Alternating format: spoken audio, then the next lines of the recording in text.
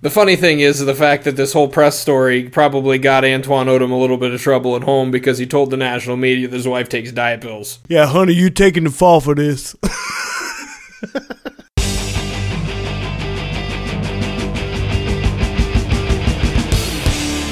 Welcome to episode 23 of the Sports on Point podcast. I am your host, Matthew Smith. I'm Bob Williams. I'm the guy pressing the buttons. My name is Pod Severance. Welcome. All right, guys, today on the show, we got a whole lot of stuff coming at you. We're in the championship series where the Yankees appear to be the worst of the four teams left. Later in the show, we have for you dirty hits, and we're not talking about Brett Favre's sloppy seconds. We're talking about some other kind of dirty hits in the NFL. And with the BCS, we have Oklahoma on top, Oregon right behind, dark horses Auburn and Michigan right there with them. So we got an awesome show for you coming up a little bit later, but before that, let's move on to This Week in Sports. This is a section where we cover the top shared stories on the internet from every day of the past week. These are the things people are twittering about and putting on their Facebook statuses. So let's see what people are talking about. What about Wednesday? Gilbert Arenas of Washington Wizards fined for faking an injury before a preseason game. Matt.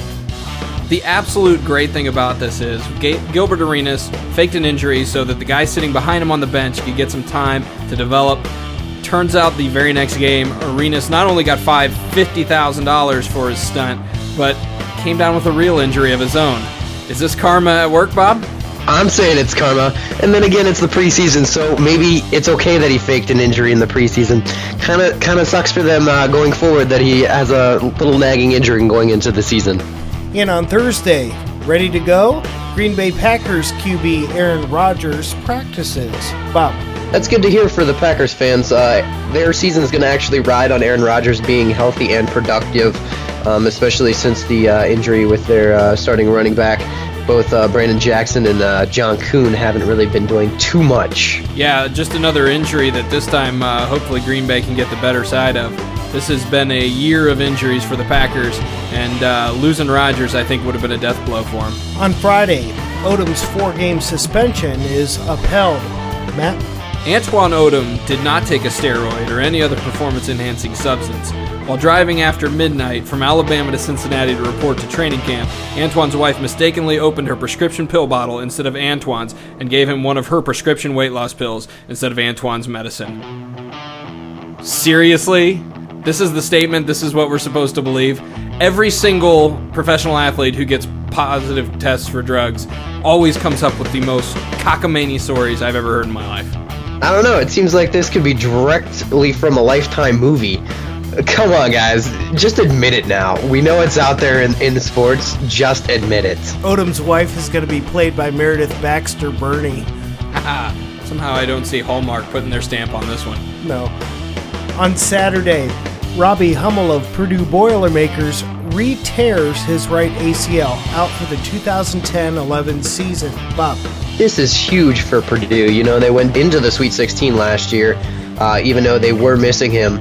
But he's a top 10 player in NCAA, and this definitely hurts Purdue.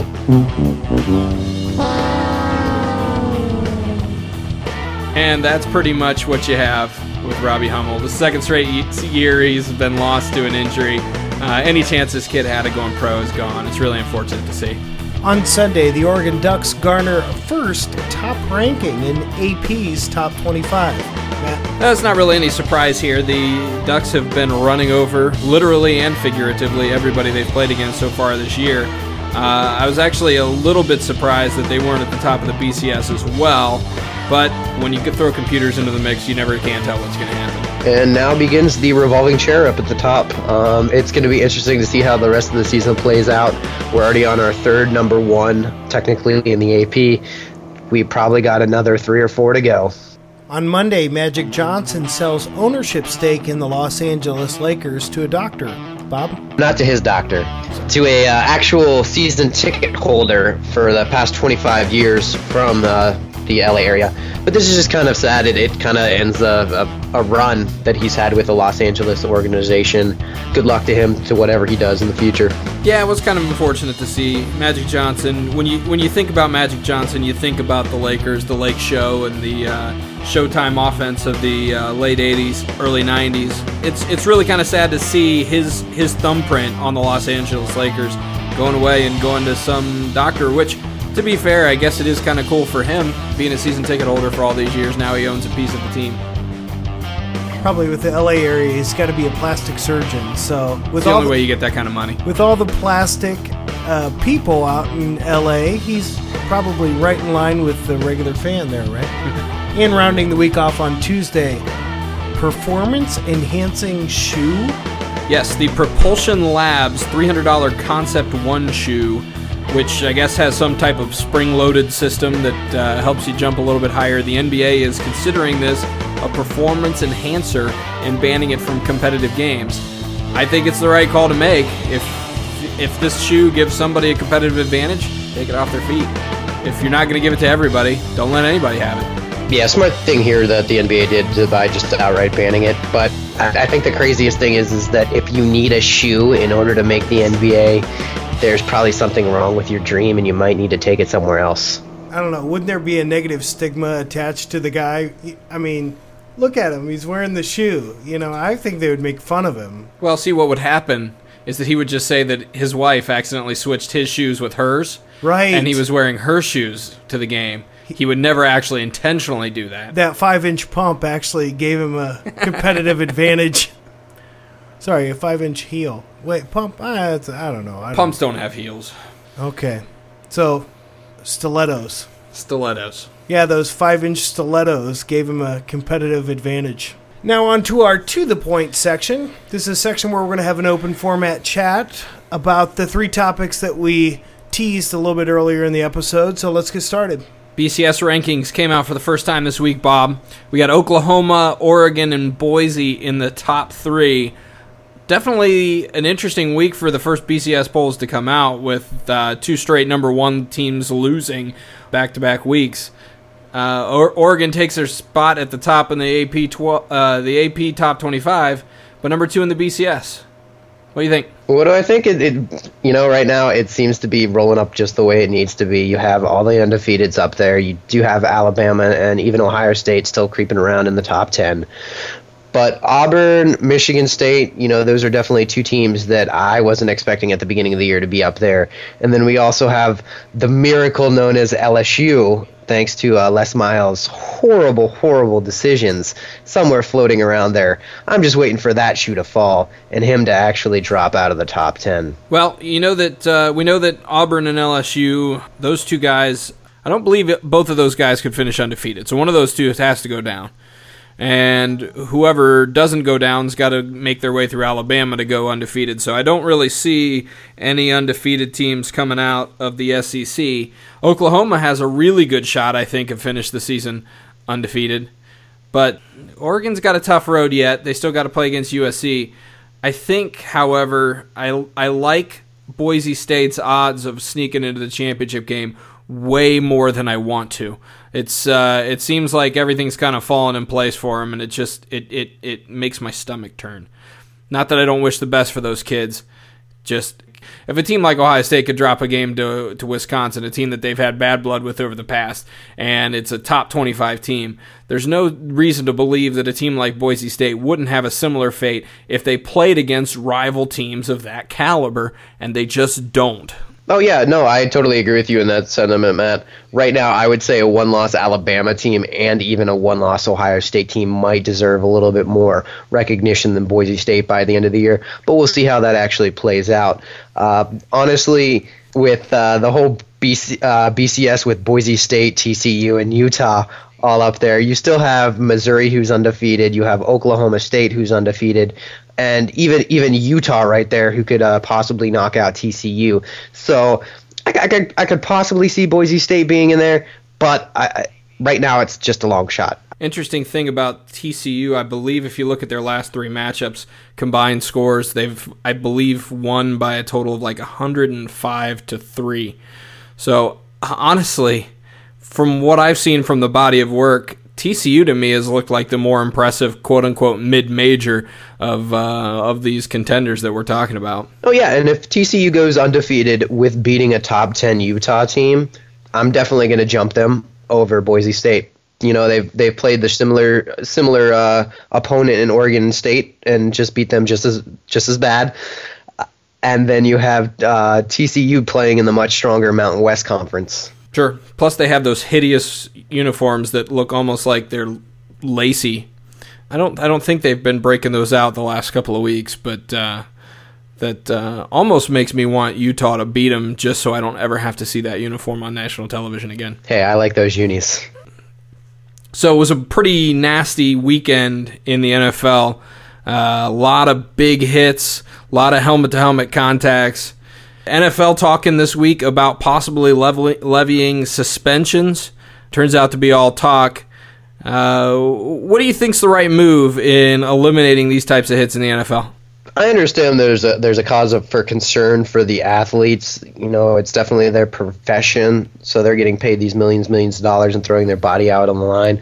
But we have to realize that it actually is pro football. You're expected to get the crap kicked out of you. That's one of the reasons why I never played football. I'm kind of a weak kid. I would get concussed playing tackle football in the backyard. But we're talking about men here. I saw some of the actual hits this week.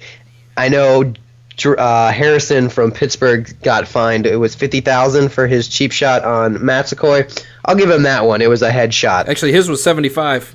It was $75,000? Okay. Sorry, Merriweather got $50,000. First-time offender, so he got a lesser fine. And then they also have the big talked about one was the Dante Robinson hit where him and Deshaun Jackson both pretty much knocked each other senseless. So is it any different than what it's been in the past? No, not really. It's just it seems like the NFL is trying to stick their hands in and trying to protect their assets. But do these assets need to be protected? I think there's a couple of things. I think that it's coming down specifically this week more because of the fact that there's just an extremely high amount of hits for 1 week. If you look before this week in this season, there really haven't been any hits that we've been talking about. So it kind of evened out for the entire season, but the fact that all of these hits happened in 1 week, that's what kind of raised the awareness a little bit. Also, you have to realize the NFL is dealing with a lot of issues as far as healthcare for their former players, which is costing them a lot of money, and it's really hurting their reputation in a lot of circles because of the fact that they haven't had the proper coverage for the people who have had the head injuries and things like that in the past. So that combined with the studies they've done on football players who have retired that have had multiple concussions. Concussions are a big topic in the NFL right now, and the NFL has obviously got to do whatever they can to at least make it look like they're trying to prevent that, whether they're in it for the welfare of the player or for the stability of their own pocketbooks is completely up in the air, but they have to at least make it look like they're trying, don't they? I guess they do, but as a fan, I know I'm not looking forward to that. They're trying way too hard to get into something that is going to be tough. They say a devastating hit. Well, if you're leading with your shoulder and you hit a guy square in the shoulder, your heads are right near each other. It's probably going to be a clean hit, but because of contact and body going everywhere, you're going to have probably a little helmet to helmet. So that's going to be tough to see how they distinguish that. But I'm all for them stopping helmet to helmet or blatant headshots. That's not anything that needs to be in the game. It's already a tough enough game, but to take cheap shots on people, definitely not called for. What did you think about Jerome Harrison's statements that he's actually out on the field to injure players, or I should say hurt players? He doesn't want to injure them. I don't think he understands what the fine line is there. What did you think about those statements? It seems to me that when you got players making those types of comments, that's a problem. It is a problem. I know the defensive coordinator is probably all for that. Hey, he's out there going to give it his all. But, as an athlete, what if he was the recipient of one of these cheap shots or one of these shots and he lost his, chance to play? I bet you he would be really pissed off in that instance, and he'd definitely be going after whoever did it to him. I'm not saying he's a dirty guy. He's definitely a physical guy. He just needs to keep his mouth shut because this is not the first time he's been in the news. And just go out there and play some football. I think it's kind of appearances, too. I mean, you were talking about the NFL making it look like they're doing something about the problem. I think that always, in a back room, your coach is going to tell you, we're going to hurt the other team. And not necessarily in a vicious or vindictive way, but these guys are trained to hurt the other guy, to get them out of the game physically, so that they're not as big of an impact. I'm kind of conflicted on this because I think there's two things that I found interesting. One, I actually think that things like Dolby Surround and 3D NFL games and everybody watching these things in HD is bringing to light some things that were already there. There was already tough, hard hits. I think back to, Turkey Jones dropping guys on their head and all this stuff that I've seen over the years. The NFL is a tough, vicious game that I think that now people are seeing it in high def and it's right in their living room. So it's more out there. So they're really feeling the viciousness of it. When you can see the spit flying and you can feel and hear the helmets crunching, the way that we do nowadays, I think it's just more apparent. So you're right. They have to give the appearance that they're doing something about this, but ultimately that's what the game is about. So it's like, I don't necessarily want them to take something away, but then I'm looking at the other side of things and I'm watching these, with all the advancements and stuff that's been made in sports medicine, these guys are trained and specifically work on muscles that will give them twitch reactions and muscle reflexes that are not natural in the human body. So they're actually the lurches and coming at them with their head and all the stuff. They actually work on specific muscles and specific leg groups to actually accentuate that. And if you compare a Turkey Jones, who is kind of just like a big brute, to today's player, who's, I almost want to say, scientifically engineered to be a killing machine, that's where there's the fine line. So I understand the purists that are saying we don't want to take the roughness out of the NFL, but at the same time, we don't want to take these now scientifically created killing machines and actually kill someone. So, well, there's been a couple of instances where in, boxing, a player goes down and they never get back up. And I think the NFL as a sport has been extremely lucky that they've not seen that happen. You've had your stories where, there was a kid last week, LeGrand, I think his name was, from Rutgers, paralyzed from the neck down after making a tackle in a routine kickoff return. All of that stuff is unfortunate, but everything changes when somebody never gets back up. That's right. When they're coming off on a stretcher, it's one thing. When their vital signs are gone, it's a completely different thing. And the NFL as a league has to prevent that from happening, because that's instant DEFCON 1. You become toxic if you get to that point and you don't make adjustments. So, train killers, to an extent. Let's keep it all in context. There's a reason there was such an outrage raised when Kellen Winslow Jr. made the comments about being a soldier and it being war out there, and comparing stuff like that in a time when America's at war. You can't bring that stuff into light, and people need to keep this stuff in perspective. Even if you are Jerome Harrison and you're genetically bred to be the super athlete and the hard hitter, he even said in his interviews that the reason that he hits the way that he does is because he wants to get on SportsCenter. That's not right. You don't lay guys out because you want to get on SportsCenter. Make a tackle, do what's right for your team, but the whole mentality where I've got to do stuff so I can get on the top 10 list, that's just not right. That has no place in the game. Do we know how recently they started featuring like big hits on SportsCenter? I mean, they haven't always done that, have they? Where you can break the top 10 by having a smack hit. I mean, I want to say it's actually still pretty rare that you get on the top 10, but you'll definitely get the highlight. Right. Okay.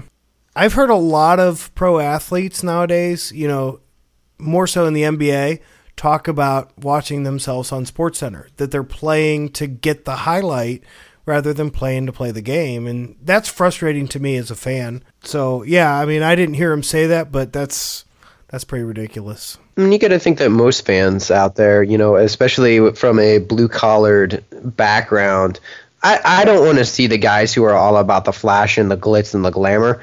I want the dude who's putting in there, getting 10 to 12 tackles a game, helping out his team. I could care less if he's making that one impact hit that puts him on the TV. I'd rather have a no-name defense at that point, as long as they're out there getting their job done. It's funny, for all the more that people have said about Ray Lewis over the years, you don't see him doing that kind of stuff. No, he just goes and kills people. He was acquitted, so that never happened. So is OJ. Actually, to be fair, OJ was acquitted. Ray Lewis had his charges dropped. So, a little different. But anyways, completely beside the point. When you look at a lot of the great linebackers, they haven't had to concuss people, and they haven't had to knock people out of games to get the names that they've earned.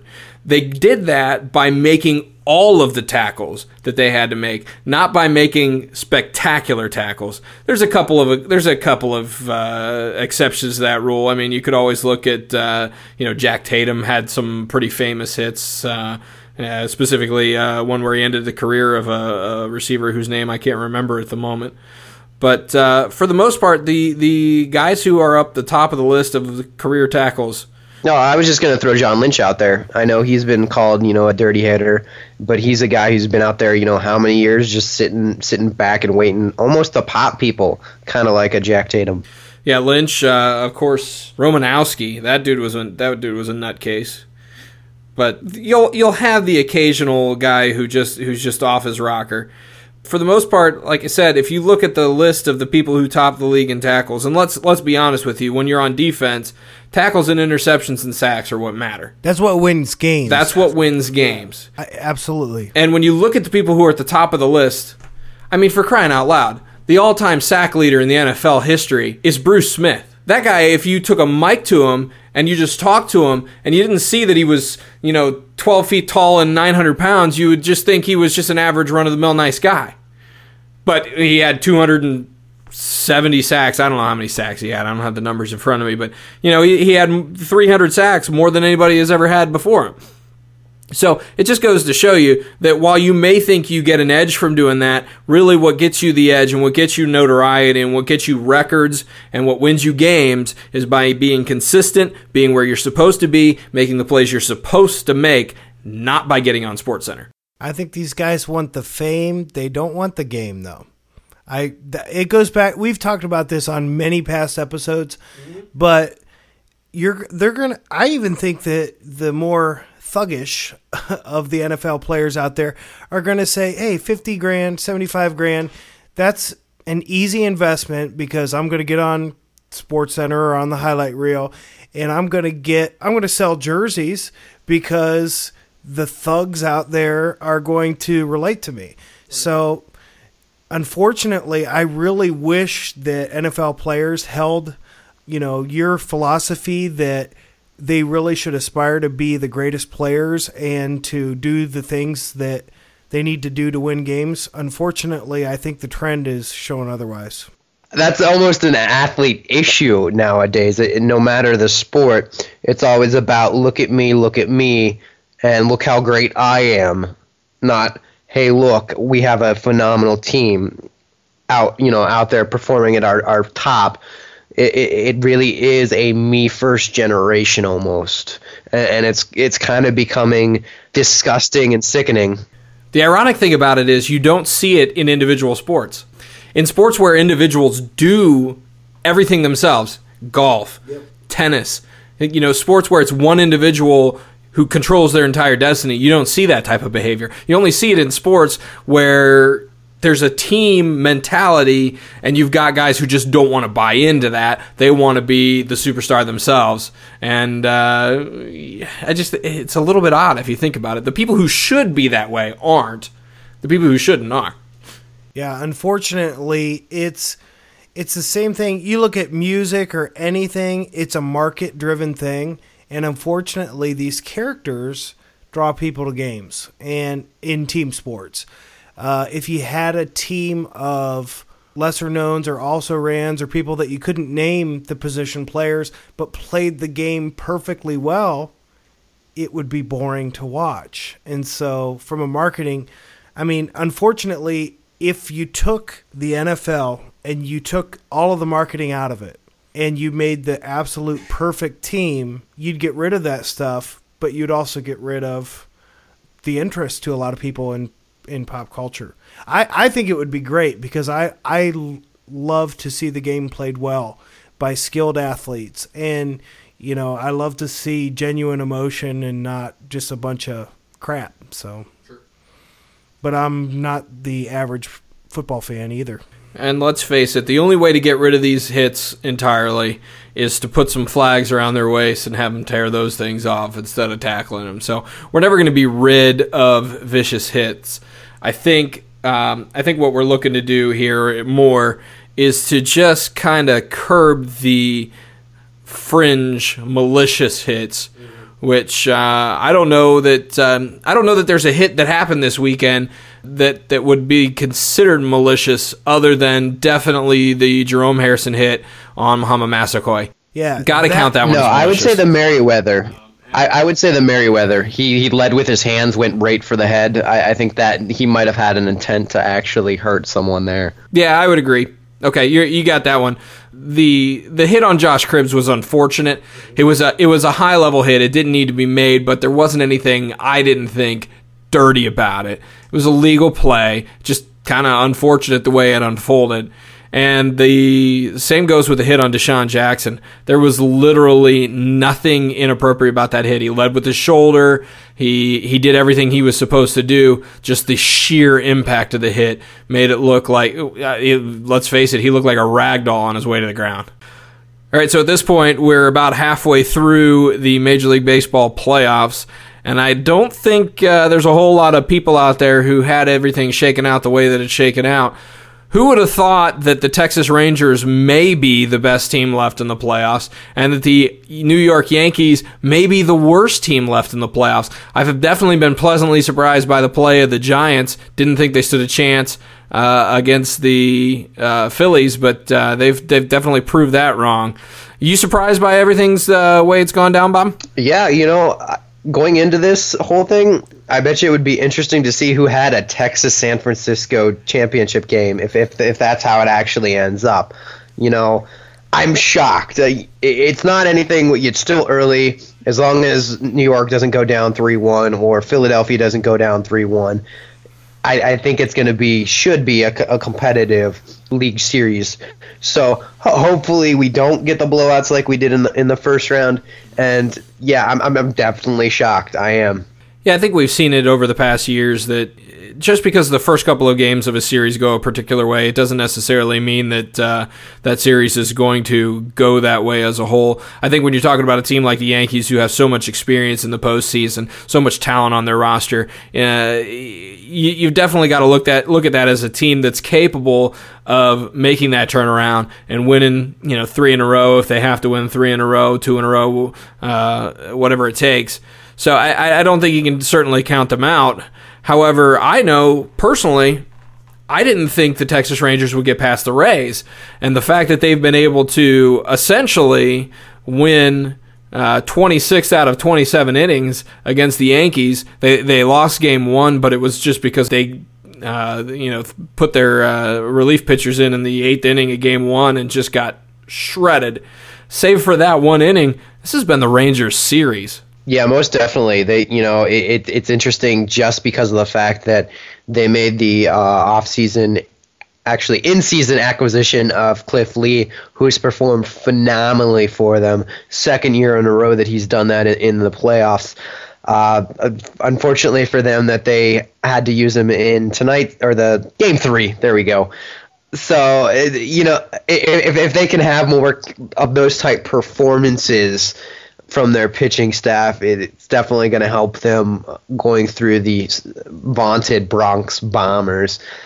But the one thing that definitely doesn't surprise me is that pitching is winning these series. Each game has come down to whether or not the pitching staffs have been able to hold it together and go long into the 7th and 8th inning. You put any stock in this whole theory that Cliff Lee is out there just as a rehearsal or a interview, you might say, auditioning to be a New York Yankee next year? Or do you think he legitimately wants to win this one for the Texas Rangers? Can't go wrong either way, to be honest. But New York's definitely going to throw out the most money to him. Hopefully he doesn't go there, because it'll make me sad inside. The fact that New York could have both Cliff Lee and CC that the Indians had just 2 years ago and couldn't finish everything off with. So hopefully he either sticks in the West, either the AL or the NL, or just sticks in the NL. But we'll see how that shakes out. That's another story another time. Hopefully he gets back on the mound in this series and beats the Yankees again. The Cleveland Indians are the wine cellar of baseball. They're a stinky, damp tunnel that allows these phenomenal pitchers to age and ripen, and then they go somewhere else to be enjoyed. I think Cleveland as a whole is a freaking wine cellar. We're musty, damp pit where you stick this stuff to age. I'm sick of it. Well, but I love Cleveland. You have every right to be sick of it. I mean, there's the organization, the Dolan-run Cleveland Indians organization is definitely not one of the banner organizations in professional sports. And if you look at what they did, if they'd had Cliff Lee, CC Sabathia, and Fausto Carmona when he had his best stuff, if they'd have had those all together, then it doesn't matter who's swinging the bats at that point in time. But they just have always looked at it as they have better opportunity to get better by trading these guys away for prospects who turned out in hindsight to be nothing. No, it was more of Dolan just trying to save money. That's really what it's all about. When you have a team that's 2 outs away from going to the World Series and your big off-season acquisition is Jamie Carroll, there's something wrong. You had the pitching. You needed the offense. You sat on your hands, did absolutely nothing, and that's ridiculous. So as long as Dolan owns the team, I can't expect anything for them. All I can do is hope the players that leave get their shots. Unfortunately, there's 2 ways to make money. There's save and there's take calculated risks or take big risks for big rewards. I think that, unfortunately, even with a championship win in any major sport, Cleveland just still will not pay out to the city and to the team where you would get from a New York or what you would get from a Boston or Los Angeles.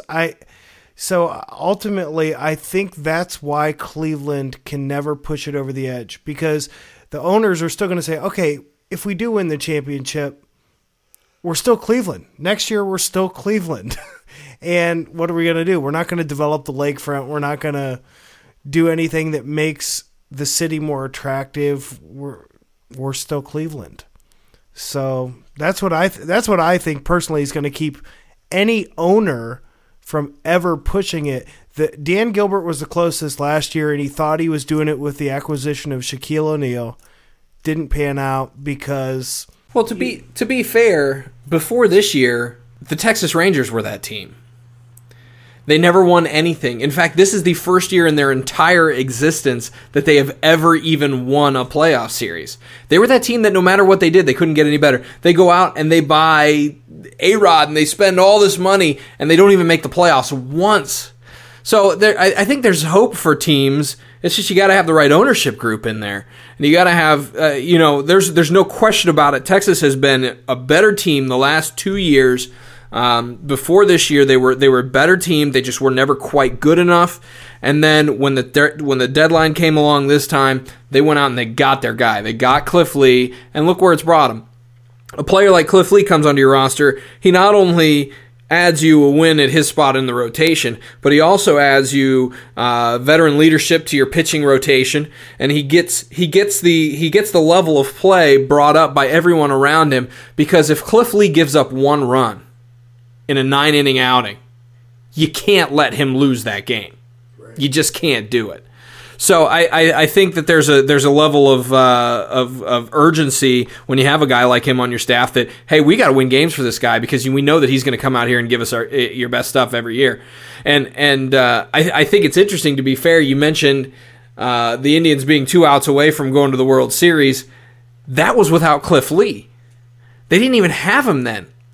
I mean, he was on their roster, but I believe he was injured. He was out of the rotation, and it was Fausto Carmona and CC Sabathia. So if they come back next year and all their pitchers all their pitchers are pitching at the top tier, all they needed was some bats. Now, to be fair, they came back the next year, and CC Sabathia was terrible for 2 months, and they didn't think they had a chance of winning anything, so they dumped him, and whatever. No, I'm going to actually jump in there and back to Bob's reference about how saying Cleveland isn't in it, that they'll never have the support. Look at the mid-'90s and said Indians team. We had how many games? 455 sold-out games in a row.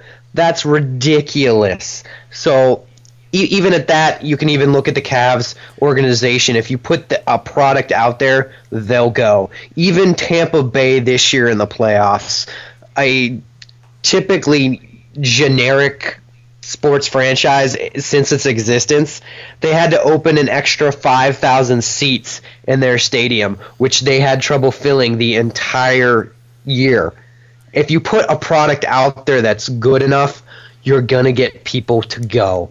And that's just it in baseball and basketball, in sports in general. You have to be able to build a good product, and it's tough. It really is. So I wasn't necessarily questioning the fervor of the fans. I think the fans are still there, and I think my fervor is still there for Major League Sports in Cleveland. I just question from a business standpoint, I really think it's going to take a extraordinary jump, an extraordinary risk, an owner digging into his pockets or digging into his piggy bank per se, because he's saying, and that's why I said I think Dan Gilbert did that this last year, and it didn't work. But there are, like I said, there are calculated risks, and sometimes the big risk means big reward, sometimes it doesn't. But I think that after seeing what Dan Gilbert did this year, it's going to be another 10 to 15 years of any owners of major sports franchises in Cleveland taking that risk again. You could be right. Now, I think when you're talking about football, there's pretty solid hard salary cap in place. Even with the NBA, Dan Gilbert's going to spend as much as he can, but he's limited on how much he can. Baseball is a little bit of a different world because you've got teams like the Mets, the Yankees, the Red Sox who go out there and they spend. The league has a luxury tax that they charge them, and they take that money and they dispense it amongst the team who didn't meet the luxury tax limit. And you get teams like Kansas City, you get teams like Pittsburgh who could get 550,000. I don't know the exact dollars. They get, we'll just say for the sake of example, they get $550,000 in shared revenues just that was distributed from the league and from the luxury tax income that the league got. And then they only go out and spend $450,000 on their roster. So as long as you have a league that fosters that kind of activity and says, look, I'm going to give you more money than you have to spend, and you don't even have to win a game, you're going to make a profit. For the MLB, they need to actually kind of take a peek up north. Well, maybe not up north, but with the NHL and see how when they had their lockup, Canada. But with the NHL, how when they came back with not only a hard cap, but there was a top that you couldn't go over, and then there was also a bottom that you couldn't go under. So you have teams like Kansas City, before recently Tampa Bay, those teams that actually have to put a better product and spend their money. You're seeing it a little bit differently done in Major League Baseball, and hopefully they can get the draft problems all sorted out. But the Pirates are a good example of a team that's actually looking to spend through the draft. They're definitely overslotting people and paying them more money, knowing that they'll be able to get them to come there. But, it's them paying more money in that aspect. So hopefully I want to see it soon. I don't think it will be done anytime soon, but there needs to be some sort of hard cap with baseball. Sorry to get you guys off topic. You were probably wanting to talk more about picks and how the playoffs are going. I still feel kind of confident that the Phillies are gonna pull out the NL. It's been great to watch the Giants play the way that they've played, but I think the veteran pedigree that you've got in Philadelphia is going to end up being too much. I think the AL is a little bit more interesting because I just looked at the way that the Texas Rangers have approached these first couple of games, and they look like the team to beat out of the two. I still think the Rangers will stretch them to 6 or 7, but I think the Rangers are the team of destiny out of the AL. Well, hopefully they can. Hopefully they can pull the Rockies, a few years ago and just take a good run, and hopefully they can win it. It'll be good to see a little parity or a little diversity up there at top instead of just the Phillies and the Yankees. So even if it pulls out to be a Yankees-Phillies series, I won't be too upset with that. I still think it's too early to tell in the 7-game set. So if Texas does come out and actually top New York tonight, then yes, I'll say they're in the leader's chair there with their series. But can you really tell after 3 unless it's up 3-0? So there's still some time for both teams to get where they want to go. Yeah, well, any way you look at it, I think we're definitely in for exciting October of baseball. Been good so far. Pitching has definitely been the soup du jour, but I look forward to seeing what we have coming up still to come. Well, this has been Sports on Point. We hope you enjoyed the show. Please send us your suggestions on how we can improve the show or comments to feedback@sportsonpoint.com. You can also call the show at 646-39-POINT. That's 646-397-6468. Thanks for listening, everybody. Check out the NBA Preview Special Edition podcast coming out this week as well. And hopefully download, listen, and enjoy. Give me back my diet pills.